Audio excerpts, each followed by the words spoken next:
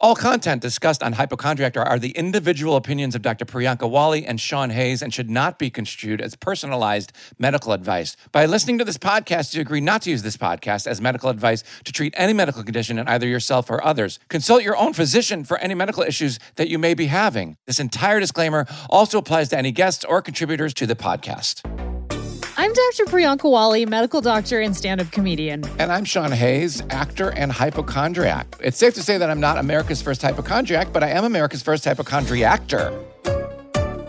Hi. Hi, good morning, Priyanka. Good morning to you. I had the most wonderful dream last night. I have to tell you about this dream.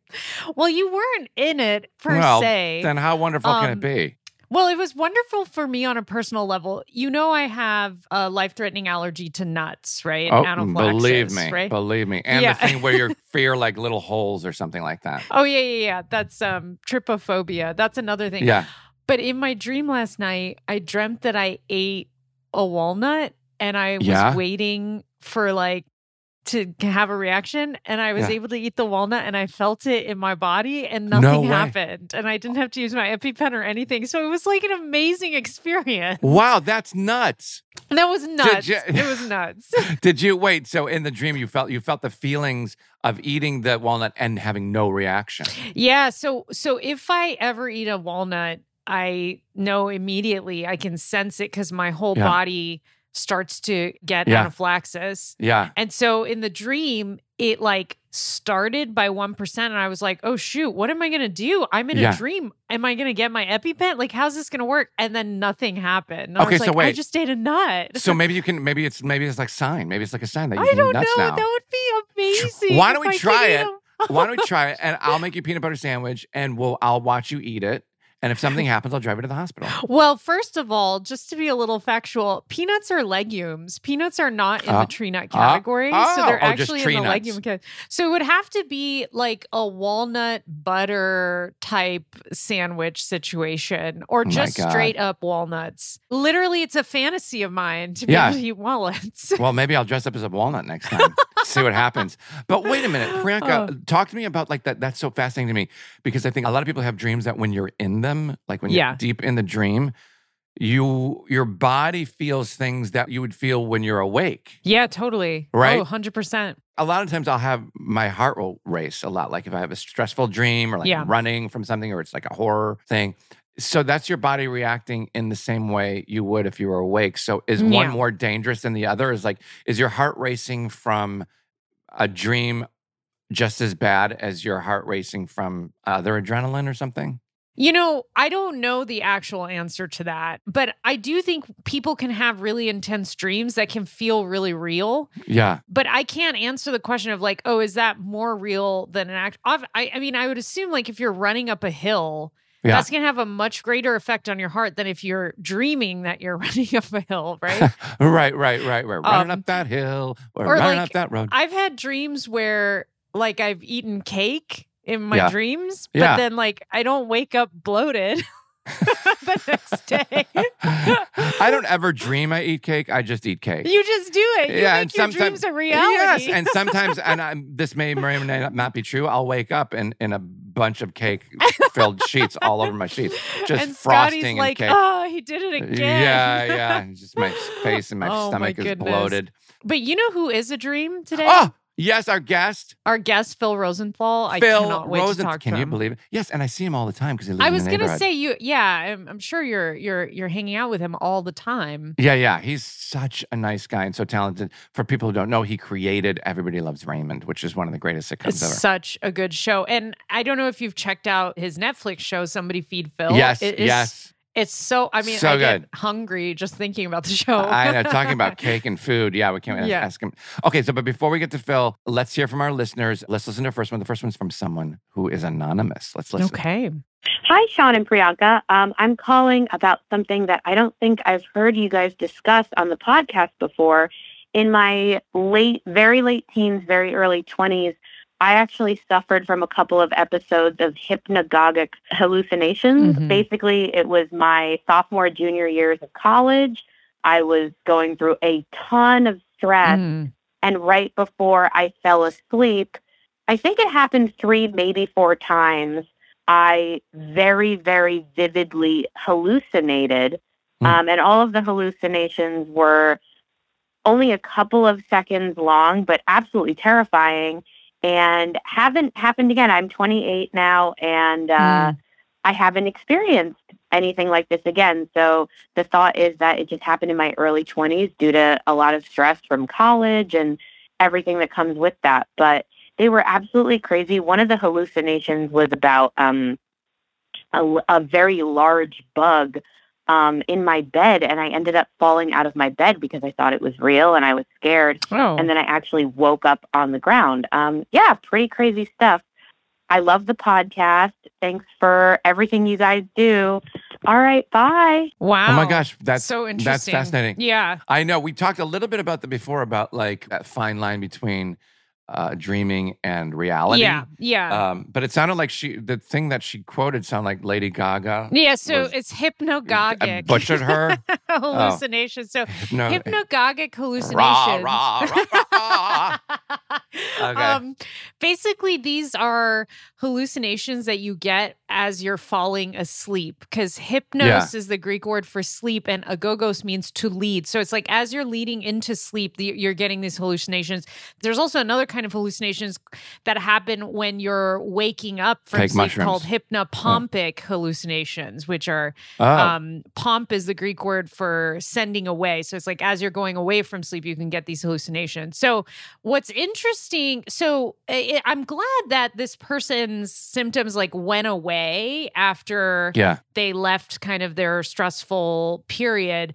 But what's interesting is that hypnagogic hallucinations, it can be a clinical feature of narcolepsy where you have like a lot of sleepiness, and your wakefulness and sleepiness are blurring together. One of my brothers, I think, had that when we were kids, and he would fall asleep in the mashed potatoes all the time. Yeah. That's called cataplexy, where you basically, like, if you experience an intense emotion, like you laugh or maybe you get really stressed out, your muscles will get really weak, and you can't like move them for a while. And that's a sign of narcolepsy. Wait, is that happening to you right now? Because I've noticed. Oh, I'm sorry. I was really Sean, stressed out for a second. Wake up. We have to do the show. Wait a minute. But wait, that's fascinating. Well, I'm glad, Anonymous, that you no longer suffer from that, because can you imagine, Sean, having bugs in your bed or hallucinating that there's a bug in your bed? And no. Yeah, that just sounds really, really stressful. So I'm glad that resolved.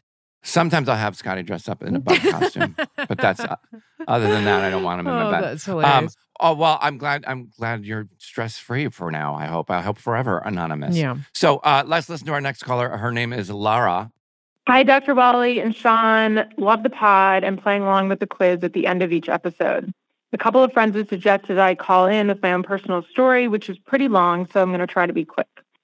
I grew up dancing, ballet, and jazz, and I had a lot of tightness in my Achilles tendons and had trouble getting my heels on the ground in certain positions. After physical therapy and multiple consults, I had a surgery to lengthen both tendons and spent weeks in casts between 7th and 8th grade. Fast forward to my early 20s, when I had a strange incident where my hand swelled up to the point where I couldn't tie my own shoes. Mm-hmm. Several rounds of steroids later, I started seeing a rheumatologist and was treated for symptoms of rheumatoid arthritis for years, largely asymptomatic. My last visit to the rheumatologist in my late 20s triggered a slew of consults with doctors at NIH and Johns Hopkins, ending in a DNA test and a diagnosis of a very rare muscular dystrophy called Emery-Dreifuss.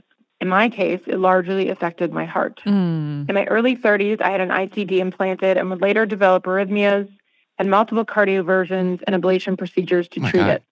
By the summer of 2021, my heart failure progressed to the point of going under transplant evaluation. In January of this year, 2022, I was officially listed on the donor list and got a call on Valentine's Day with an offer. Wow. I had a successful transplant surgery in the early morning hours of February 15th.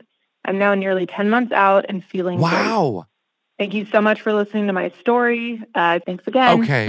Wow. Laura, that's amazing. That's incredible. I feel so honored that you called us and that you're, of us of all people, I feel like that's awesome, Laura. Thank you. I'm so glad you're doing well. Thank you so much for sharing this. Yeah.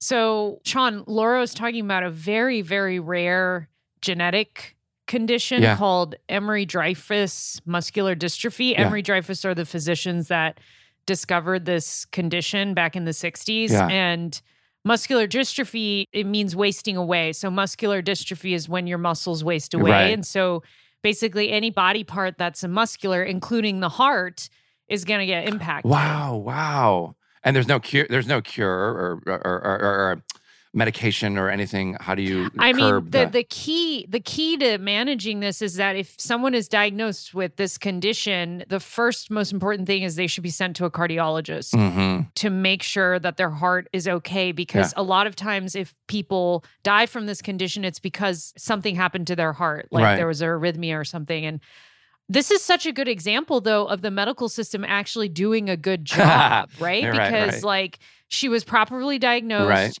she got referred to the right specialist, and she got the care she needed, and now she's doing okay. I mean, on Valentine's Day, no less. Right, the Day of Hearts. Isn't that amazing? Wow, that's just so. Wait, so the symptoms were her fingers were swollen or something that she said. So it's just poor blood circulation was also a sign. Well, what's interesting about this type of Emery-Dreifuss muscular dystrophy is that something will happen to your tendons. It's called contractures, where basically your tendons connect muscle to bone. And so for reasons that are likely genetic mutation oriented, they contract. And so you get all these contractures. So I wonder if the finger swelling was because of that. And then she mentioned the Achilles. She had to have her Achilles worked on. And so they get Achilles tendon contractures as well. Wow, it's so fascinating. Laura, I can't believe you called us. I love that. I love that you're... thank you so much. And she sounded so like up and healthy and like ready to go. So I hope that sticks and that this goes on for many, many, many decades and that you're here with us. So thanks, Laura. Thank you so much. I love that. Hey, so the number to leave us a message, we loved hearing from you, is 323-529-6031. Again, 323-529-6031. Keep sharing your stories with us. We love it. Let's get to our guest.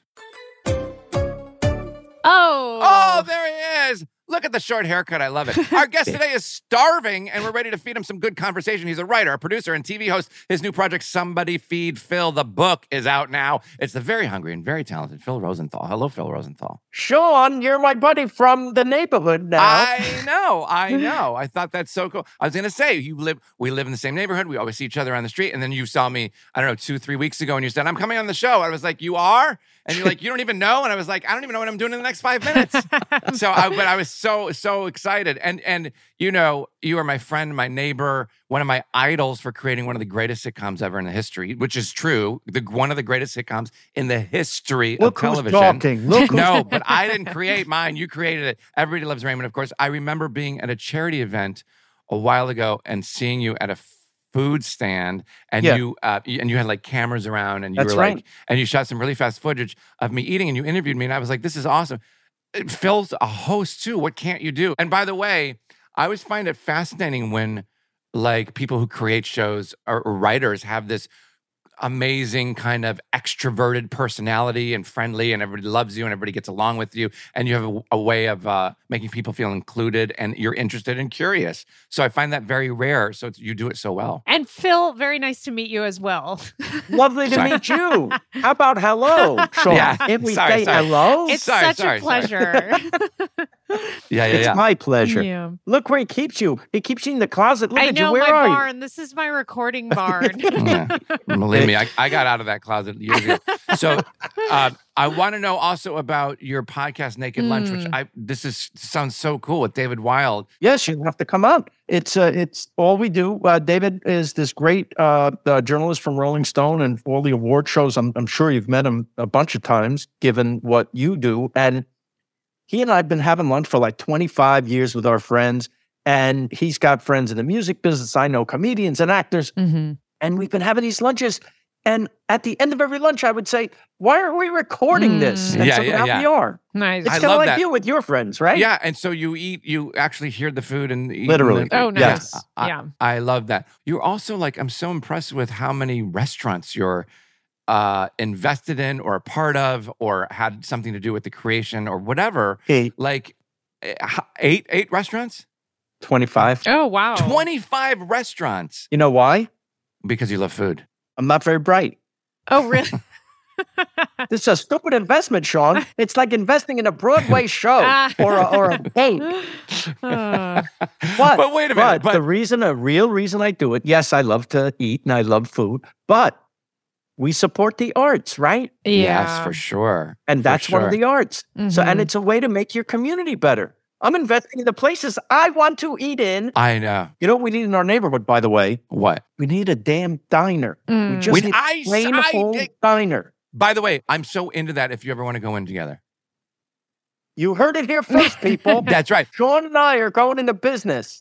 You know what else? Because years ago, if you remember, there was a diner years ago. Of course. Why don't we have another Fakakta Tchotchke store? I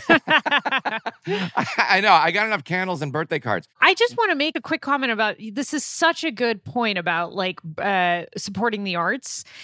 Yes. The arts in any form are engaging in activities that are bringing us back to our bodies. And what greater exercise than the food we eat to nourish us and bring us back to our bodies. You know, we use I love that. Music to listen to and move us, but also food is very much a vehicle for movement of energy as well. You're very, very articulate and smart, and that is right. That is right. All the art. And there are people who would take the arts out of school. I'm talking about the visual arts, theater, of course, music. Yes, I don't understand. It's like these people are going to get a wake-up call when there's no music around their community or whatever. It's like, yeah, because you took all the funding away. It's like... And, you know, let's not forget, I once heard this quote, and I apologize, I can't remember who said it. It was someone on the internet. But basically, they talked about during the pandemic, when you were at your lowest point, do not forget that was the moment you turned to art. That's right. When you were sitting alone in your room, like very isolated, that's when you went to artists for help. Yeah, and just for people who don't know, Netflix, Amazon, Apple, Hulu, all of that, they create art. They're like, I wasn't into art, I watched TV. That's art. They're making art. They're making art. You got it. I always say that so many people think the arts are disposable. What they don't realize is it's the answer. It's the answer. Yes. Amen. It is the answer. Oh my God. How do we get people to realize that? So listen, are there going to be more television episodes of Somebody Feed Phil? I love that show. I know. It's so good. I get so hungry when I watch it. Oh, thanks. I love doing it so much. I have not heard yet. I don't know. The business is strange. I don't have to tell you. I'm on this book tour now and promoting season 6. And the people I'm meeting, the connections I'm making around the country, I've been doing this now for a couple of months. It's just so beautiful.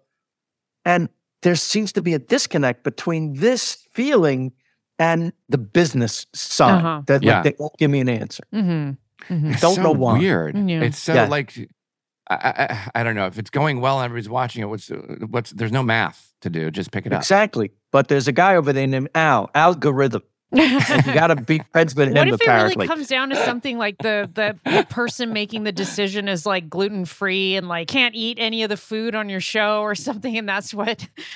I don't know what the agendas are. I do know that there are agendas. I just don't... And I feel like sometimes that it's not about humanity, it's about some computer making decisions. Yeah, for sure, for sure. Yeah. I mean, it's just so wild that all of these streamers are turning into network television again because they're going to be showing ads and having sponsors, and it's what a novel idea. Well, I know what is crazy. All right, so wait, but what's fantastic is part of the proceeds from your book, Somebody Feed Phil, the book, is going to ALS, the ALS organization. Yes. And so let's jump right into that because I want to know why it's important to you, and I know your mom had ALS, and just tell us why it's important. Well, that's why my mom passed from ALS, and believe it or not, she was one of the lucky ones because ALS strikes young people mostly, and there's nothing more tragic than that. I always say it's not a tragedy when an older person passes. That's life. Yeah, you know, she was 86, right? Wow. Had a pretty good life until the last 2 years when she got ALS. The tragedy for me was that she was suffering. Okay. Yeah. The terrible disease where your mind is still there, and one by one, your functions stop. Yeah. It's a horrible, and it just became. Listen, there are 40-year-olds I know who are living with this for many years. Some of them don't get to live for many years. It's just a damn disease. And isn't it wild that my mom died of Alzheimer's and the opposite happens, where the brain goes, but the body's okay? That's right. Isn't that wild? They both suck. Yeah, they're chronic degenerative diseases. Phil, can you walk us through what it was like, how your mother got diagnosed? What was the process for that? Okay, so here's how horrible the thing is. We thought she was klutzy. Yeah, so she was falling kind of. Mom fell again. Yeah, right. Oh, this time she broke her hip. Oh, this time, she fell. Ma, what's the matter? You can't stand up. What's going on? So maybe it's time to go to the doctor. You go to the doctor, and what the doctor tells you is, this could be ALS, but we have to test for every other possible disease because the other diseases are treatable. Right. So they have to, by process of elimination, you get to ALS. Right. Nobody says, oh, you have ALS right away. There are lots of things that look like it. Could be Parkinson's, could be, there's many things. Yeah. All the neurological diseases are connected, and the breakthroughs that are just starting to happen now may cure Parkinson's and ALS and other neurological motor diseases, right? So that's why it's so important to fund and for the government to, release funding. And my friends Brian Wallach and Sandra Abravaya, do you know about them? They worked for Obama. They met on the Obama campaign, the first campaign, and fell in love, and he was diagnosed with ALS. And they started a campaign to get the government to release the drugs that were showing success. Years-long waiting process. And they said, release them now. These people don't have years. They have maybe a year, most people. Right? And there's a documentary coming that I was lucky enough, they asked me to come on as an exec producer, Katie Couric and me. And it's called No Ordinary Campaign. And this is like, their story is so fantastic. It's like Oscar-worthy. This. Oh, wow. Wow. They got it done. They got it done. I they love changed the law. Really? Wow, that's amazing. Fantastic. Speaking of laws, you talk about how your mother was older than average at the time that she was diagnosed. But, a lot of people who are diagnosed young, they're working, and they might not have severe symptoms. They might have early symptoms like just a limp or something like that. A lot of people don't know that ALS patients have a special exception for Social Security disability insurance in the sense that they are immediately eligible for Social Security. They don't have to wait the standard 5-month waiting period if they plan on stopping work immediately after being diagnosed, which I think is such an important fact to share with ALS patients and families. Absolutely. Listen, at least it's something, but I don't have to tell you how expensive any medical needs are, and not to mention caretakers. Right? Yeah. I mean, this is essential. For Did you try it, Phil, on your own first? Trying to take care of mom, or did you immediately go to? My brother lived in New York. I was in LA. I was working and stuff, so I'd get home as much as I could to help. But it's hard when you live across the country. Yeah. And also, it becomes they are so dependent on other human beings 24/7. Right. And my dad was 7 years older than her. Right. And she passed before him. That was the other really sad thing. Yeah. At the time that she was finally diagnosed, what was her level of mobility? Was she using a cane? Was she like using a wheelchair? What was kind of her level at the time she was diagnosed? She already had symptoms. She was using a cane. She would then move to the walker, then move to the wheelchair. It's just, then they move in the machines. Like, it just gets worse and worse, where here's now the machine that she'll need in case she can't move anything, and she'll talk with her eye movement. Right, like she'll a computer will speak for you. And now here comes the feeding tube in the stomach. Right. And here comes and it's just down the line. There's a patient advocate who had ALS who actually wrote this piece for physicians. His name was Bruce Rosenblum, and he wrote a beautiful piece about his experience with ALS. And one tip that he says to people that have ALS is always get the equipment and learn how to use it before you need it. Of course. Because things like wheelchairs and canes, can, with the insurance approval and the delivery, it can take up to 6 months to get that delivered. Right. And so if you're not getting practice with how to use that before, it can lead to things like falls or other issues. Well, let me promote a group that Brian and Sandra started called IamALS.org. Mm-hmm. That is where my book proceeds are going. And this is the exact type of organization that advises families. That's great. To do this stuff. Say it again. IamALS. Yeah. That's it. Yeah. It has great. A lot of helpful information. And so, Phil, what was, when you finally heard your mother's diagnosis, were you in the room when she was officially told that it is ALS, or what? How did you end up hearing the news? I wasn't in the room. I was on the phone. My brother was in the room.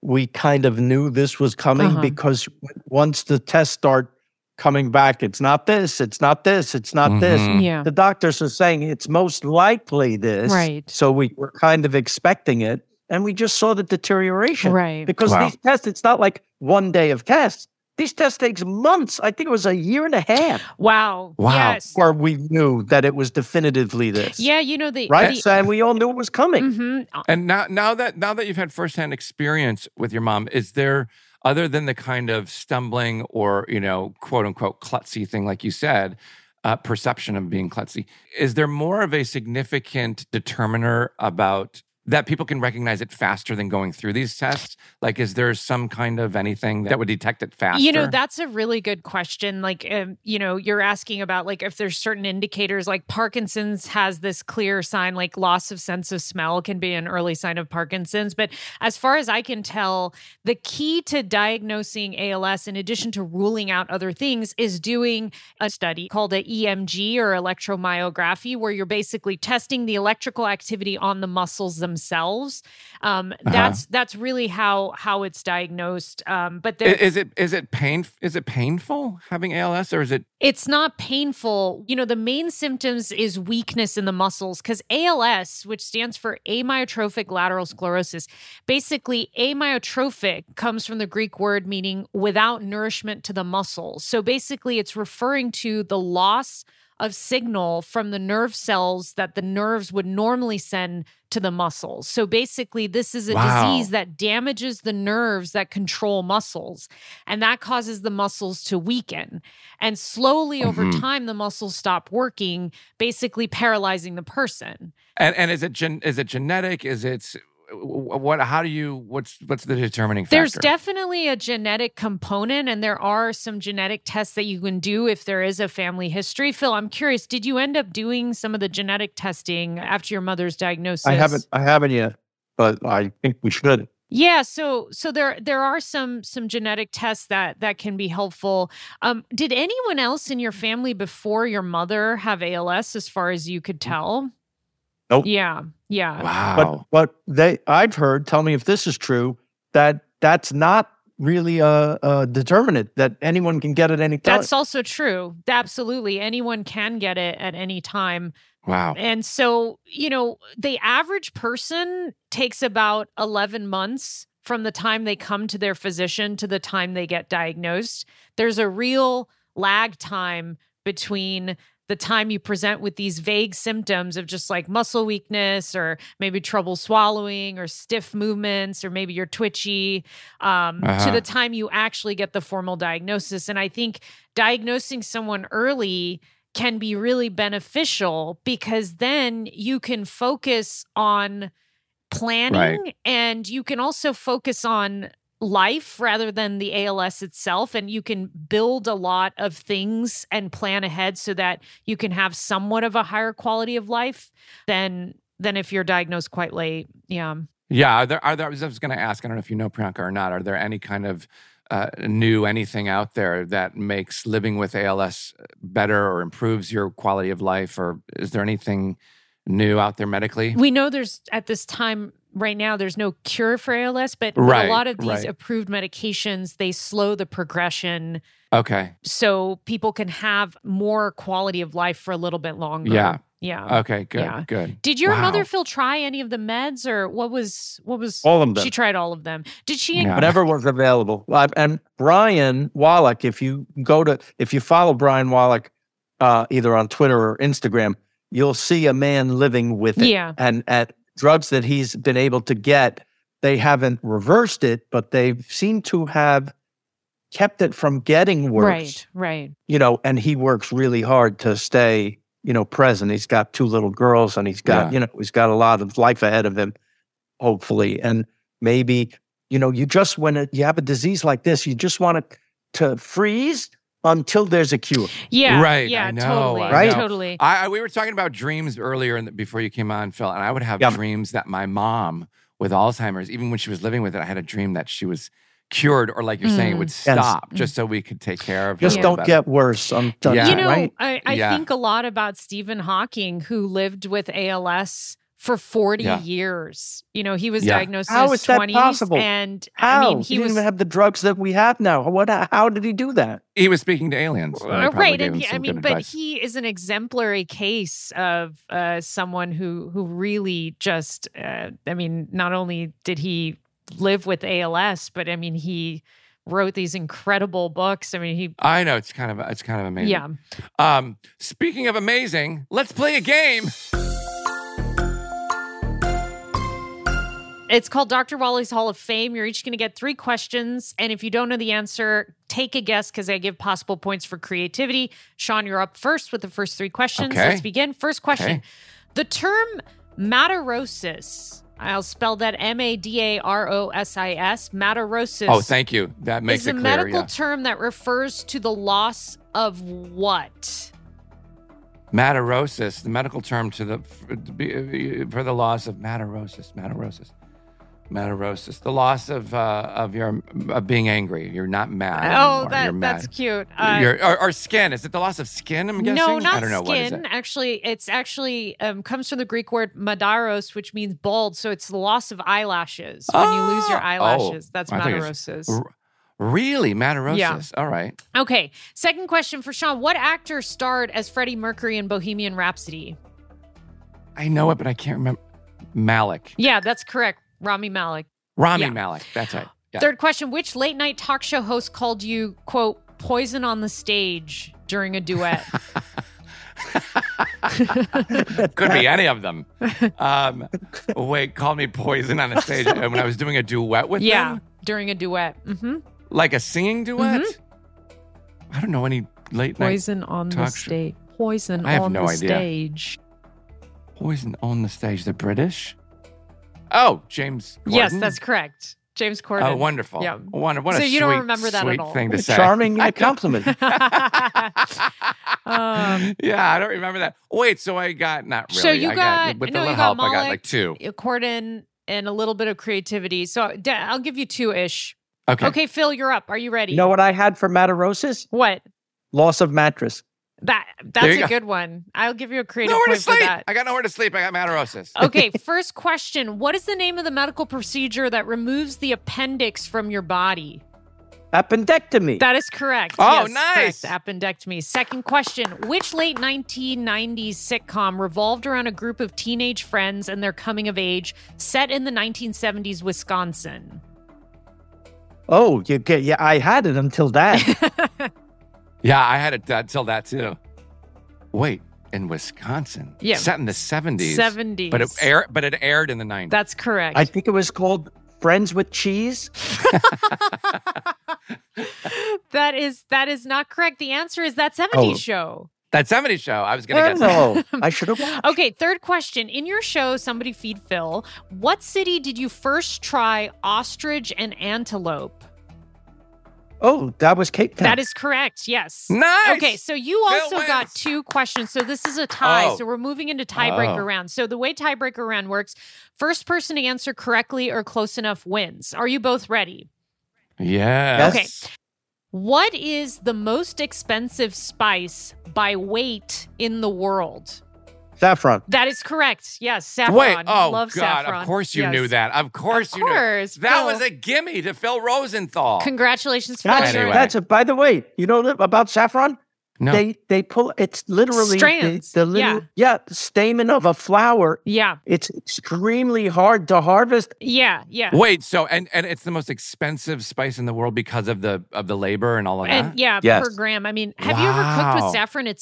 I love cooking with saffron. It's delicious. So not this week. Yeah. I haven't it's cooked a with red saffron thing. It's just strands. Yet when you cook it, it's yellow. Yeah, it's so good. Really? And the aroma, it's so nice. And in rice, we put it in Yes, rice. saffron risotto. Yeah. Yes. Saffron risotto. Yeah. Phil Rosenthal, Thank you were you, a dream. Phil. Congratulations. You're in Dr. Wally's Hall of Fame. Thank you for sharing your story about your mom with ALS and educating us. And again, the website is imals.org. Yes. To find out more. And I just can't thank you enough for being here. And also the show, Somebody Feed Phil, the book. Please pick it up. Yeah, thanks again. I love you both. Yeah, I love you too, Phil. So nice to meet you. And again, thank you for coming on and talking about a disease that, doesn't get a lot of attention and affects people in a very challenging way. And it's not just the people it affects, but the families as well. So thank you so much. Do you remember the ice bucket challenge? Yes, of course. Everybody remembers that. Of course. They have no idea what it was for. Right. It was for ALS. Yeah. I know people just thought it was like, silly to pour cold water. That's right. I mean, yes, of course. I knew it was for ALS, but you're right. Yeah. But anyway. Thank you so much. Onward and upward. Thank you, Phil. Bless you. Take pal. care. Ciao. Bye.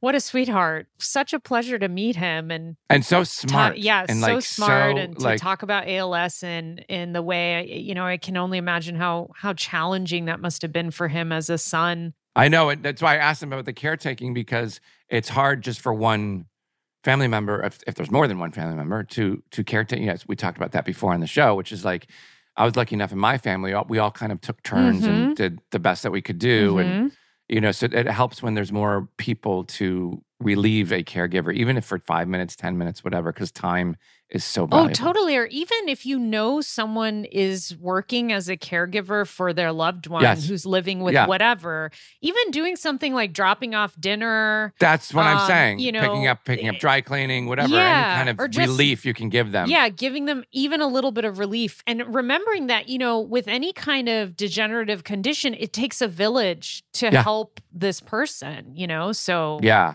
Well, sometimes it takes a village, meaning me and you, to get through a show, Priyanka. Sean. We are a village. Oh, we are a village. Love you. Guys, and love our listeners. I love you too, honey.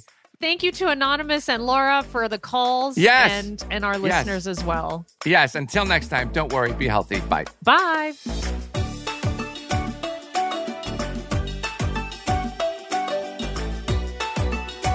Hypochondriactor is a Hazy Mills production, hosted by me, Sean Hayes, and Dr. Priyanka Wally. Rebecca Eisenberg and Todd Milliner are our executive producers. Production and editing is by Rabbit Grin Productions. Original music by Scott Eisenhovel and Leora Rosner. This is a Hazy Mills production.